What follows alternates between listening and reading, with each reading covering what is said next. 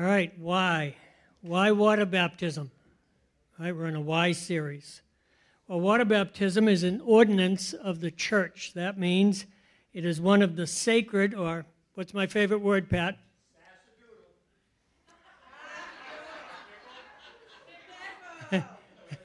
Sacerdotal. Sacerdoodles are a cookie.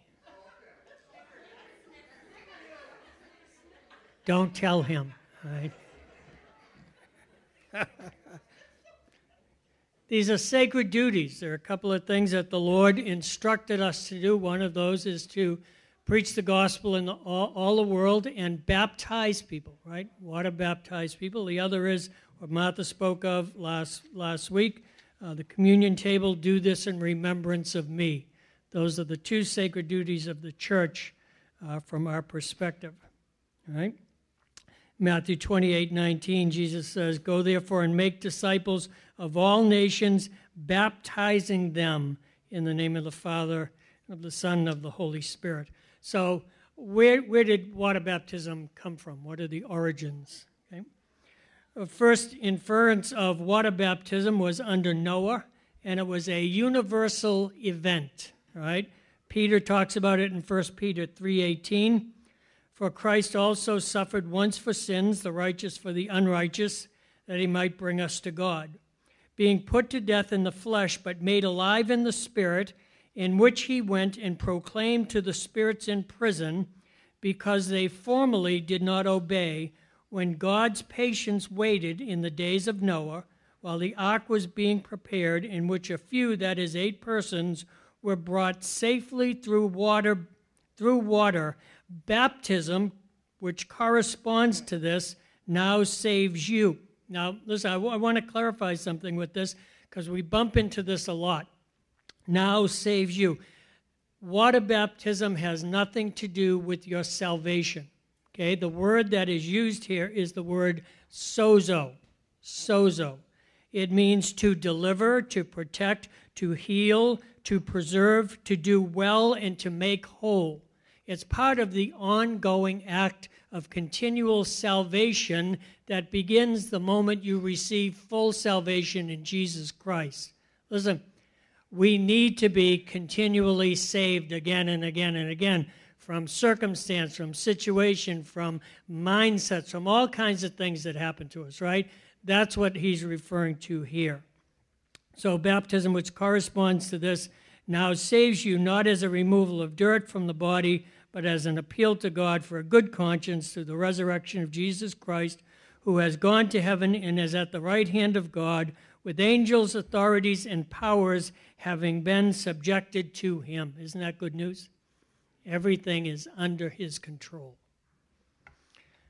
So under Moses, it was a national event. In 1 Corinthians 10, Paul is speaking. He says, "For I want you to know, brothers, that our fathers," he's speaking to the Jews, "our fathers were all under the cloud and all passed through the sea and were all baptized into Moses." So when God parted the Red Sea, that was a baptismal function.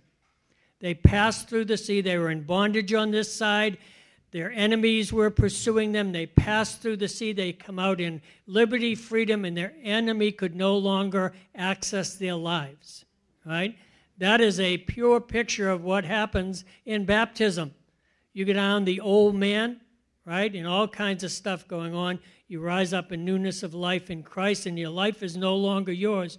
You're alive in Christ, and the life that you live in Christ. Okay? So that was a national picture for the nation of Israel. In the New Testament, it's an individual decision. Matthew 3:13, "Then Jesus came from Galilee to Jordan to John the Baptist, to be baptized by him. John would have prevented him, saying, 'I need to be baptized by you, and do you come to me?' But Jesus answered, 'Let it be so now, for thus it is fitting for us to fulfill all righteousness.' Then he consented, and when Jesus was baptized, immediately he went up from the water. Behold, the heavens were opened to him, and he saw the Spirit of God descending like a dove and coming to rest on him. And behold, a voice from heaven said, 'This is my beloved Son, with whom I am well pleased. We find Jesus continuing the practice of water baptism in his own ministry in John 4. Now, when Jesus learned that the Pharisees had heard that Jesus was making and baptizing more disciples than John, although Jesus himself did not baptize, only his disciples. Then, of course, the early church continued the practice in Acts 10. While Peter was still saying these things, the Holy Spirit fell on all who heard the word. And the believers from among the circumcised who had come with Peter were amazed because the gift of the Holy Spirit was poured out even on the Gentiles. For they were hearing them speaking in tongues and extolling God. Then Peter declared, "Can anyone withhold water for baptizing these people who have received the Holy Spirit just as we have?" And he commanded them to be baptized in the name of Jesus Christ. Then they asked him to remain for some days. So there is a history of the origins and the use of water baptism through the ages, and we practice, just as the book of Acts does, baptizing in water in the name of Jesus Christ. So there are two important components when considering water baptism, which must be clearly understood to avoid error. And I got to tell you, there's a lot of versions of what baptism looks like or should be ministered. But we choose a certain method, and there are actually three methods used in the church today. There's sprinkling, there's pouring, and there's immersion. Sprinkling is usually done on infants. Pouring is often done on infants, can be done on adults also. Immersion is usually at least at the age of reason. The person being immersed has to fully understand by reason what they are submitting to. It is a clear statement of their own choice to identify with the death, burial, and resurrection of Jesus Christ. So what does the Scripture say, and how important is the difference? Acts 2:37 and 38, this is the day of Pentecost. Peter has just finished preaching Jesus Christ crucified and resurrected, and the 3,000 people listening to this, and now when they heard this, they were cut to the heart and said to Peter and the rest of the apostles, "Brothers, what shall we do?" And Peter said to them, "Repent, be baptized, every one of you, in the name of Jesus Christ for the forgiveness of your sins, and you will receive the gift of the Holy Spirit."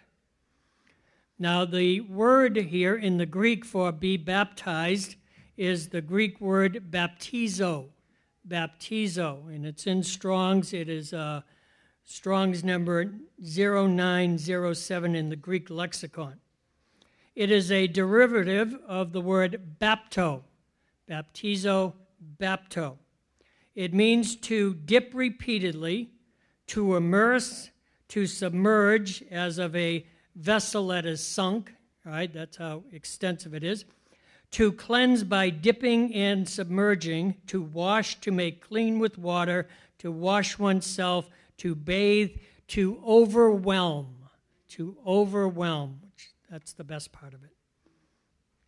Now, baptizo, not to be confused with bapto, the clearest example of these two words that shows the meaning of baptizo is a text from the Greek poet and physician Nicander, who lived about 200 BC. And it's a recipe for making pickles, which is what physicians did in 200 BC. They made pickles. They didn't heal anyone, they just made pickles. Okay? I always wondered why a physician was making pickles. Anyways. But it's helpful because it uses both words, baptizo and bapto. Okay? Nicander says that in order to make a pickle, now pay attention, ladies, the vegetables should first be dipped, that is bapto, into boiling water. All right, so what do we call that today? Blanching? Blanching, all right? So that's bapto, blanch. It goes right, in and out, okay? And then baptizo, in the vinegar solution. Both verbs concern the immersing of vegetables in a solution, but the first is temporary. The second, the act of Baptizo, baptizing the vegetable, produces a permanent change. So you've got a cucumber, you blanch it, it's still a yucky cucumber, right?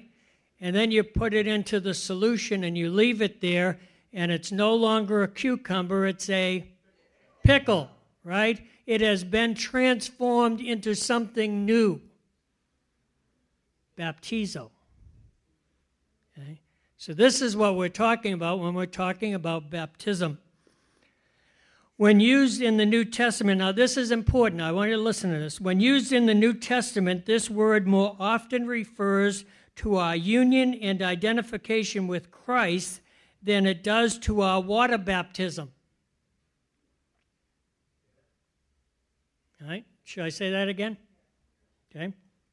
When used in the New Testament, baptizo, this word more often refers to our union and identification with Christ than it does to our water baptism. And we're going to get into that a little bit in a minute.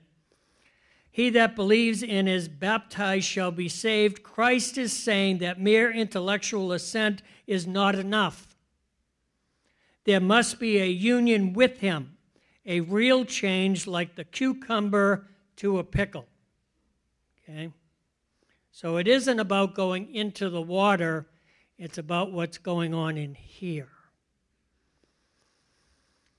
So I want to make a point that I feel is very important in understanding how deep the symbolism of water baptism goes in demonstrating the life-transforming power of the resurrection on our lives. When the Bible was translated into the English language, the word baptizo translated to immerse, right? Baptizo, immerse, okay? So maybe a verse would read in Acts, and be immersed, every one of you. Be immersed. It wouldn't say be baptized, okay? Now this was a problem, a major problem to the Church of England, who was translating the Latin and the Hebrew into English. All right, so they come across this word baptizo, and it means immerse. All of a sudden, they're stuck. They can't move forward. Why? Because they did not immerse as their baptism method. They poured.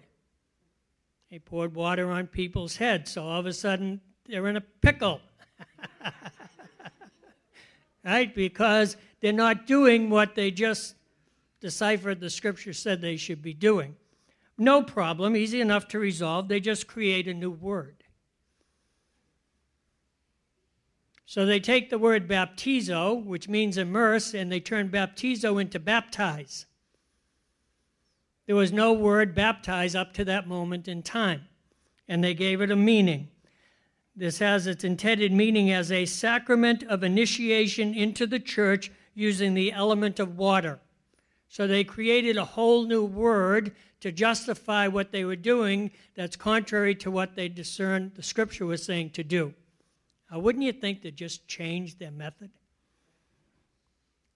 Do we ever do it the easy way? Nah. Okay. So when we see the word baptize, we automatically associate it to water baptism, but it is not an initiation into anything. Baptism is not an initiation into anything. It's an identification. Remember what I read earlier? It's an identification with the death, burial, and resurrection of Jesus Christ. It's all about relationship with Him. Not an organization, not a denomination, not a church. It's Him. The church did not die for you. The church was not buried for you. The church did not raise on the third day for you. Jesus Christ did. Now let's see what that does to our theological thinking just in regards to that verse in Acts 2:38. And when I attended Bible college with the Assemblies of God, this is what we were taught was the answer to the question, what must we do? And put in simple terms, we were told, repent for your sins, be water baptized, and you'll receive the Holy Spirit. That's the answer to the question. This is what they said, Peter said in response to that. Repent from your sins, be water baptized, and you receive the Holy Spirit. So, you see it on the screen, right? It's not what the Scripture says or implies. Nowhere does it say, repent from your sin. It says, repent. Repent. What's that mean? It simply says, change direction. Change your focus. Have a change of mind, a change of heart. In other words, turn away from yourself. Right? And be baptized. Does anyone see the word water there? Okay? You shouldn't see the word baptized there. You should see the word immersed, right? So now we can say, turn away from yourself and be immersed, every one of you, in the name of Jesus Christ for the remission of your sins. That's a little bit different, isn't it? Immerse yourself in the name of who died for your sin? Jesus Christ. Turn away from yourself and immerse yourself in the name of Jesus Christ for the remission of your sin. And you will receive the gift of the Holy Spirit. So we can see that the full understanding of water baptism must be based solely on the idea of baptizo. Baptizo, that is full immersion, both in water and into Jesus. So let's look at a couple of quick examples. Mark 1, 9 and 10. In those days, Jesus came from Nazareth to Galilee and was baptized by John in the Jordan, was immersed by John in the Jordan, and when he came up out of the water, that means he had to be down under the water to come up out of the water, right? Immediately he saw the heavens being torn open and the Spirit descending on him like a dove. Now, wouldn't you like to see that coming up out of the water, right? How about Acts 8:38? He commanded the chariot to stop, and they both went down into the water, Philip and the eunuch, and he immersed him. And when they came up out of the water, the Spirit of the Lord carried Philip away, and the eunuch saw him no more, and he went on his way rejoicing. Philip literally disappeared from his view, was found in a city 200 miles away. Right? God just transported him instantly. Bam. So cool things can happen at water baptisms. So the second important component in water baptism is the formula. The formula are the words that are pronounced as you are immersed, which if you're being fully immersed, you never hear. So who hears them? Who else? Powers, principalities, kingdom of heaven. Okay.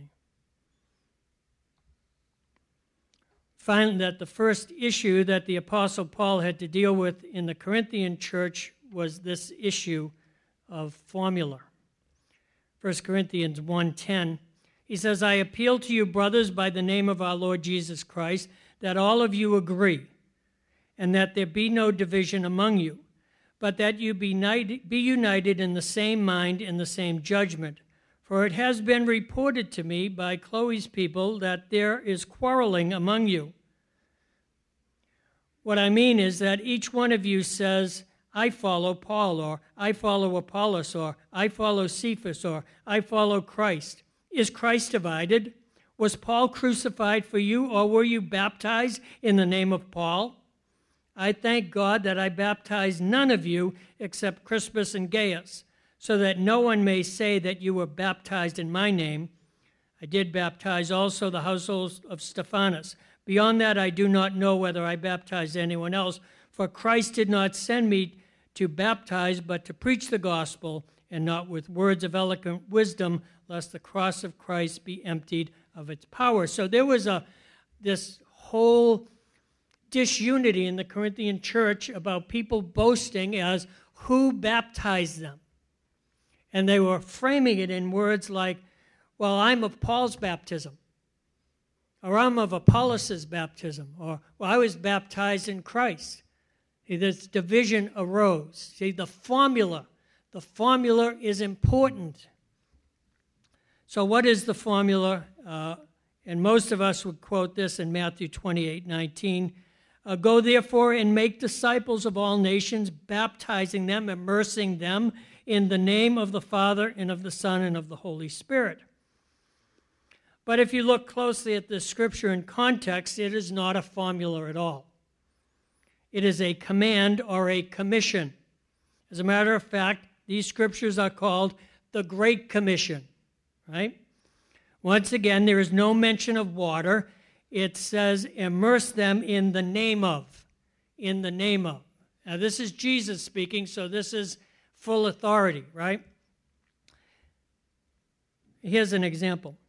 Jesus says this, these signs shall follow them that believe. In my name shall they cast out devils, right? In my name they shall cast out devils. So think about that. Oh, I'm going to be an exorcist. I'm going to cast out devils in his name, right? So in my name, I got it now. In my name, they'll cast out devils in my name. So I'm going around, go into Walmart, and this weirdo manifest a demon, and I say, oh, here's my chance, right? Now, what do you say? In my name, they cast out devils. So I walk up to him and I say, in my name, I cast you out. How do you think that's going to go? Why? Why won't that work? Because I'm just repeating the command. I'm not fulfilling it. You see, it's the same thing with the Great Commission, right? Immersing them in the name of the Father and the Son and the Holy Spirit. So people do that. I baptize you in the name of the Father and the Son and the Holy Spirit. And no name is ever mentioned. They don't baptize in any name at all. They just repeat the command as the formula. It's not enough to repeat the command. You must do what the command instructs you to do. Now notice that in the commission, it is name that is singular and not names plural. We serve one God, right? One God. So what is the name of the Father? John 5:43, this is Jesus speaking. I have come in my Father's, okay? And you do not receive me. If another comes in his own name, you will receive him. Right? So what's the name of the Father? It's Jesus. I've come in my Father's name. My name is his name. Right? Jesus is essentially a junior.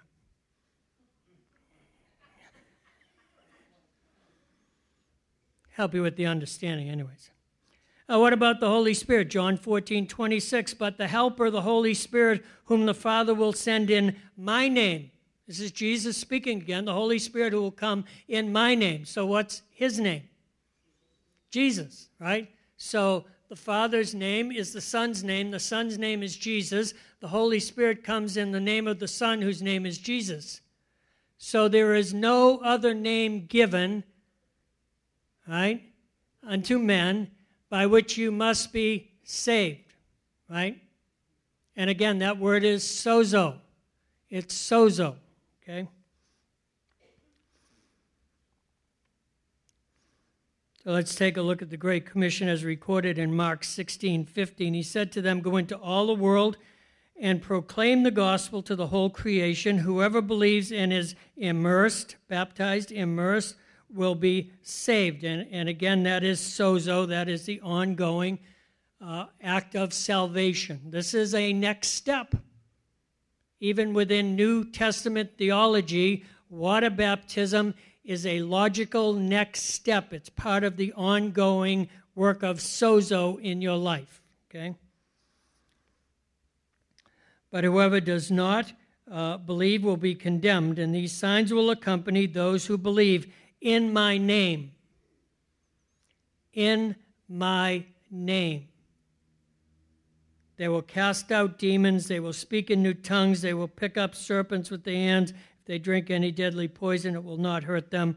And they will lay their hands on the sick, and they will recover in my name. Okay. Acts 2:21. And it shall come to pass that everyone who calls upon the name of the Lord shall be saved. What's the name of the Lord? Jesus, right? Acts 4:11. This Jesus is the stone that was rejected by you, the builders, which has become the cornerstone. And there is salvation. Salvation, all of a sudden we're in a different word. Right? The word here is soteria. Soteria. It means to rescue to safety, salvation. The root word sotari means deliverer or savior, God or Christ. So this is the actual act of salvation attached to the name. This Jesus, who is the stone, the foundation stone of the work of God's salvation among men. So here it's just clear as can be stated, there is salvation in no one else, for there is no other name under heaven given among men by which you must be saved, sozoed. See, he's got it all. It's all in Jesus. So how do we apply this to water baptism? Let's look at the early church and see what they did. Acts 10:44.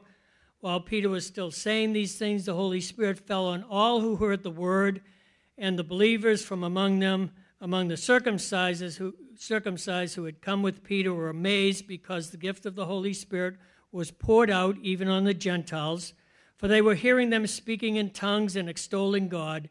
Then Peter declared, "Can anyone withhold water for immersing these people who have received the Holy Spirit just as we have?" So what Peter sees is these people are progressing very rapidly in the steps of sozo.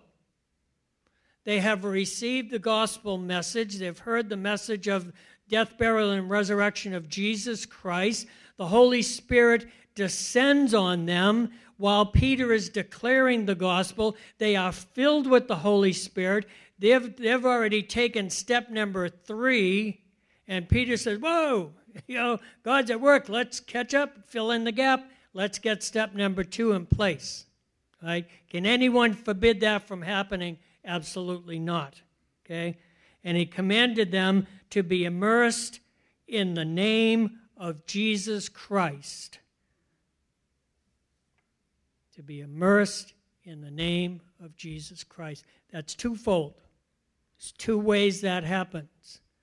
You are baptized into his name in water, and as you're under the water, the baptizer says, because of your good testimony of faith today, I baptize you now, bloop, bloop, bloop, bloop, bloop, in the name of Jesus Christ of Nazareth.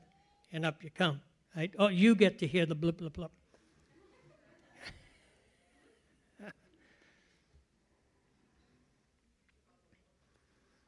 So what is water baptism symbolic of? Romans 6:3-5 says this, "Do you not know that all of us who have been baptized into Christ Jesus were baptized into his death?" So essentially, this is a funeral. This is your funeral. We were buried, therefore, with him by baptism, by immersion into death. When you go down under that water, from heaven's point of view, you are in the tomb. You are in the grave. Your life ends at that moment.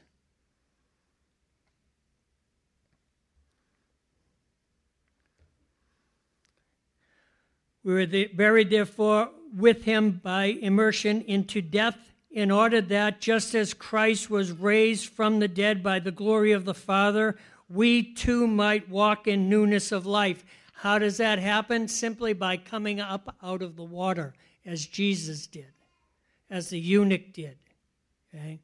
Something happens in the spirit realm as you are immersed in that watery tomb, and the name of Jesus Christ is spoken over your life that's ending and producing the new life that is beginning. And as you come up into that.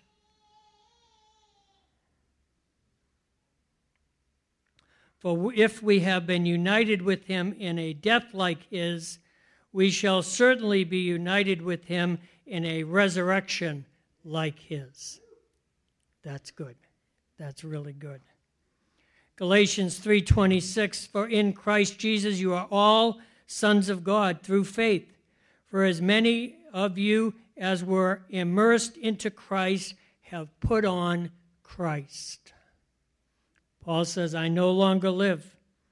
The life I now live, I live through the life of Christ. He's clothed, immersed. He's gone from being a cucumber to being a holy sacerdotal pickle. Right? So what are the requirements? Mark 16:16 says simply believe. All who believe, right? Acts 2:38 says repent. Turn away from your self-centered life. Turn to Christ. Immerse yourself in him. Acts 2:41, receive his word. Those three things, believe, repent, and receive his word. And finally, I like to throw this in, expect a miracle. Expect a miracle. Acts 8:36, when they were going along the road, they came to some water, and the eunuch said, see, here is water. What prevents me from being immersed? Philip said, if you believe with all your heart, you may. And he replied, I believe that Jesus Christ is the Son of God. There it is. He didn't pray a Billy Graham salvation prayer. He just said, I believe that Jesus Christ is the Son of God. Simple as that. Right? And he commanded the chariot to stop, and they both went down into the water, Philip and the eunuch, and he immersed him. And when they came up out of the water, the Spirit of the Lord carried Philip away, and the eunuch saw him no more and went on his way rejoicing. But Philip was found in Azotus, and as he passed through, he preached the gospel to all the towns until he came to Caesarea. So as they finished the task of the death, burial, and resurrection of this Ethiopian eunuch who had found Christ, the Holy Spirit came and snatched Philip away. You ever wonder why? Because Philip was willing to sacrifice something to go to this one. Philip was an evangelist. He had started a massive revival. Thousands were getting saved, filled with the Holy Spirit. The apostles came in. There was all kinds of ministry going, and all of a sudden the Holy Spirit whispers in his ear, listen, go down to Gaza, go down to the desert. And Philip walks away from this revival he had instigated. I mean, this was everything he had hoped to do, and he walks away from it. And he sees this one guy in a chariot reading the scriptures. And the Holy Spirit says, there's your man. Go and join yourself to him. Right? Here's the one. And Philip left the 99. Philip left his own sense of calling and accomplishment and achievement for the one. And so when he was faithful in that, God blessed him. Took him spiritually to a whole nother city. And as he returned to his own area, he went through all the cities he passed through, preaching Jesus Christ and accomplishing his calling all the more. See, there's something about being faithful to the steps God asks us to take. And for those of you who are being baptized today, taking that next step in your journey, God will be faithful to bless you also. I believe that. So let's stand and pray together.